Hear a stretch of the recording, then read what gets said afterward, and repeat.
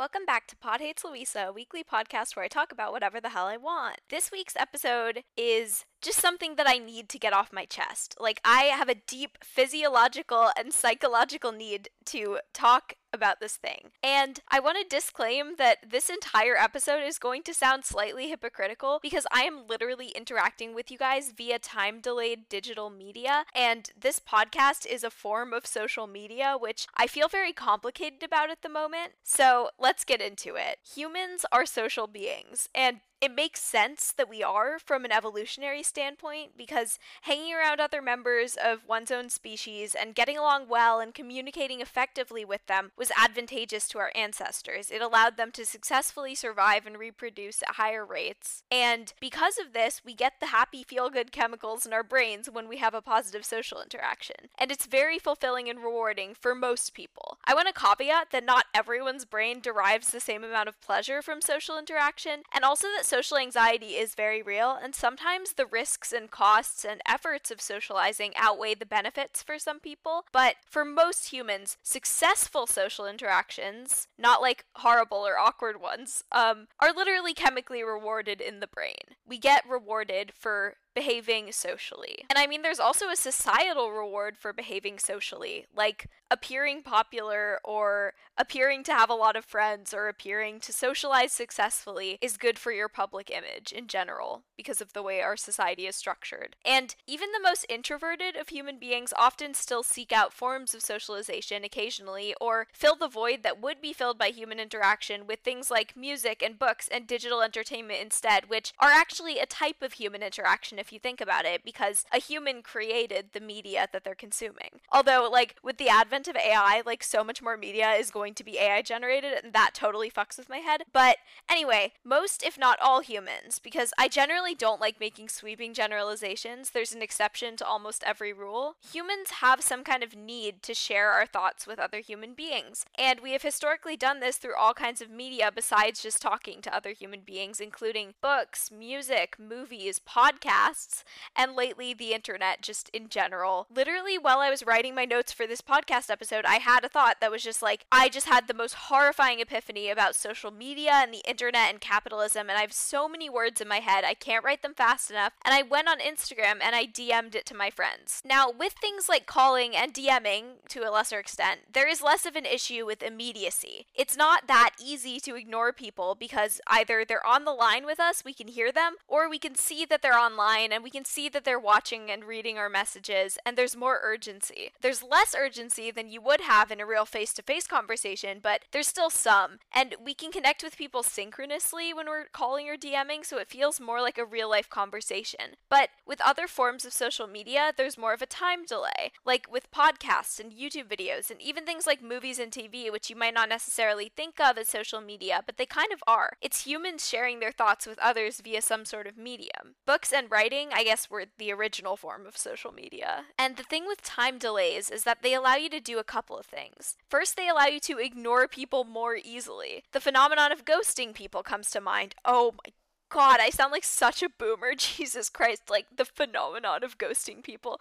But anyway, now, if you don't like someone or don't feel like talking to them, instead of physically having to tell them to go away and having to effectively communicate with them, you can just block them or ghost them. And that protects you from having to see their emotional pain at you cutting them off. And I mean, this can be good for escaping toxic relationships, absolutely, but I also think it's damaging our ability to communicate effectively with other human beings now that there is just the option to ghost them. Another thing with time delays is that they allow you to edit yourself and whatever content you're sharing extensively before you put it out into the world. You can retake things, rewrite things, and edit them as much as you want, and that takes some of the pressure off of social interaction because you don't have to think on your feet anymore. Now, I'm not saying content creation is easy by any means, and I'm not saying that people don't put a lot of thought and effort into it. I put a lot of thought and effort into this podcast, and people put way more effort into things like films, but I think our actual social skills are kind of starting to atrophy. Or maybe I'm just like projecting and universalizing my experience, but I can say that I personally prefer podcasting over making YouTube videos, for example, because it means I don't have to think about how I look or what environment I'm in or making eye contact with a camera. And I think we are increasingly trying to escape our own self-consciousness and awkwardness by interacting with other people through time-delayed social media specifically, where we have time to think and take breaks in between exchanges, and we don't have to pay attention to our body language or our facial expressions or do any of the other things that make conversing with other human beings harder for people like me who tend towards introversion and sometimes have a harder time interpreting social cues and just have to put in more effort to socialize on a normal human level. And in some ways, this is good. It allows us to put more thought into our exchanges in a lot of cases and have more meaningful conversations and really fine-tune what we want to say before we say it. I know that if I had to put this podcast out without any editing or scripting, it would be way worse. And time-delayed social media also allows introverts and just people who find social interaction difficult to still reap some of the benefits of socializing without having to endure the pain of awkward interactions or have to deal with the hassle of coordinating schedules and planning to physically meet up with friends. But ultimately, if you want the full experience and the benefits of socializing, all of them, you have to go through that fear and dread and pain and awkwardness to improve your social skills. But we like to take the path of least resistance, and I don't blame people for doing that. I do it all the time. It's natural, it's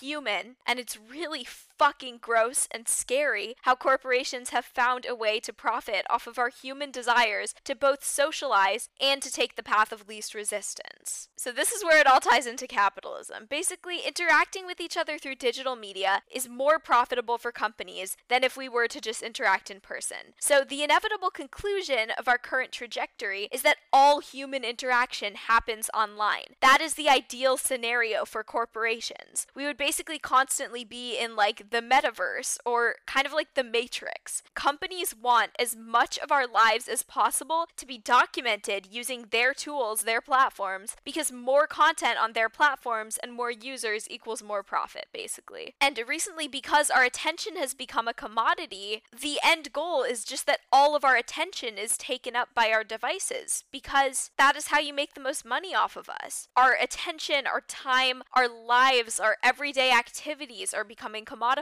because content creation is now both more accessible than ever and also financially incentivized. And this is leading so many more people to just share like mundane everyday things in the form of things like vlogs and just like posting on their Instagram about like whatever they happen to be doing that day. And this way you kill two birds with one stone, because if you get enough of a following, you can become an influencer and you can start making money off of like vlogging just your everyday life and tasks that you would be doing anyway to maintain your house and just take care of yourself as a human. And this leads to people sharing more of their lives and more of themselves and meeting more of their social and financial needs through creating and consuming content. So when we're using social media, we are hitting those chemical reward buttons in our brains. We're ticking the boxes, but we're not actually getting all the real life benefits of socializing, like actually building a supportive community that will be there for you in your time of need and forming deep loving relationships. And I'm not saying you can't do that online, but it is less common and it's harder. It's too easy to ghost and abandon people online, and you don't feel the same pressure to be there for them in their times of need because there's less urgency. And even if you want to, sometimes you would need to be in physical proximity to them to provide the support they need. And it's also just a shallower connection when you have that content creator and content consumer relationship. It kind of puts like a barrier between you. And those connections are also often parasocial. Like, you might not really know a person, you only know the version of them that they edit and put online. If you don't know me in person, you only know the version of me that I edit and put out into the world. So we are not exactly doing the things that were advantageous to our ancestors, who are the reason that we have these chemical reward systems for pro-social behavior. And that's why it can feel strange when online interactions replace too much of your in-person interactions. They feel somewhat hollower and emptier. And even if you're technically socializing and you have a social life, like at the end of the day, when you turn off your computer computer, you just feel so alone. I don't know. Like, this whole episode is literally just like me projecting. But like, I am sure that there is at least one person listening to this who understands what I'm talking about and is experiencing a similar feeling. And it's just extremely disturbing to me that we are becoming content and we are consuming other people. And this is exactly what digital capitalism necessitates.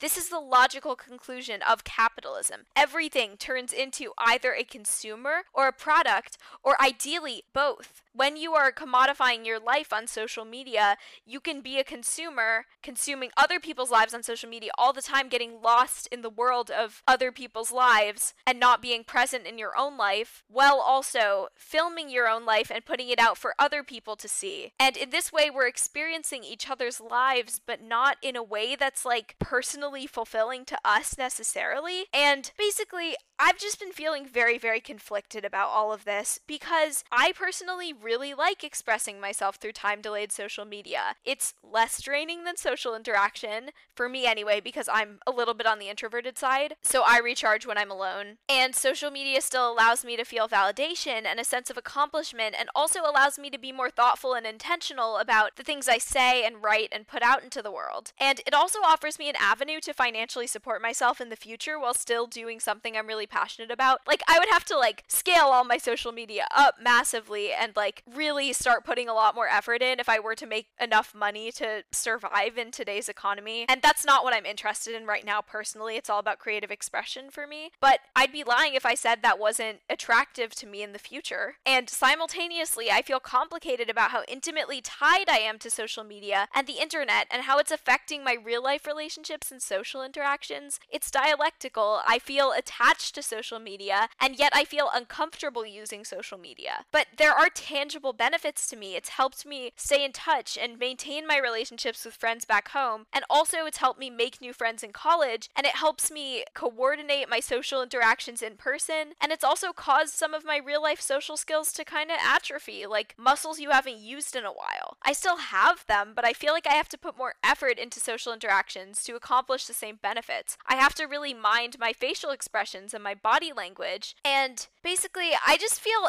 kind of a sense of dread and foreboding about where this is all going to go in the future, because there's just something deep and primal and emotional and intuitive within me that feels sad about the decline of in-person social interaction. And I feel like I can't quite verbalize what the rationale is for that yet, but maybe I'll understand it more deeply in the future with more introspection. Something just feels wrong about being entirely reliant on the internet. It's upsetting to think that if the internet went down, I would lose access to so much of my life, so much of my social life, so much of my self-expression. And I don't like being dependent on social media corporations to mediate the interactions I have with people, to facilitate my human interaction. I guess the moral of this episode is cultivate balance in every aspect of your life, including between online interaction and in-person interaction. And I don't want to be like touch grass, but like touch grass a little bit sometimes. It's okay to sit inside on your computer a lot, and it's also really, really good for every aspect of your well-being to disconnect from social media and the internet for periods of time. And if you're having a hard time motivating yourself to do that, remember that every second you spend off of Instagram and Twitter, or should I say X now, because apparently they rebranded, which is like colossally stupid. I cannot overstate how bad of a business decision that was. Anyway, every second you spend offline is robbing Mark Zuckerberg and Elon Musk of their profits. Remember that. By not allowing them to profit off of all of your attention, you are sticking it to these greedy, disgusting billionaires. So if that's not enough motivation for you, I don't know what is. Again, this all sounds really hypocritical. You're listening to a podcast. You probably see me market my podcast through Instagram. I rely on social media a lot, and that's why I feel so complicated. There's no ethical consumption under capitalism. I feel so conflicted about so many of the things I have to do on a daily basis just to survive, because I know that there are ethical consequences to them. But whenever I have the option to prevent harm, I try to do it, and we're all just humans doing the best that we can. So, do the best you can today. Thank you for listening to my rant, and I will talk to you next week. Louisa Miller out.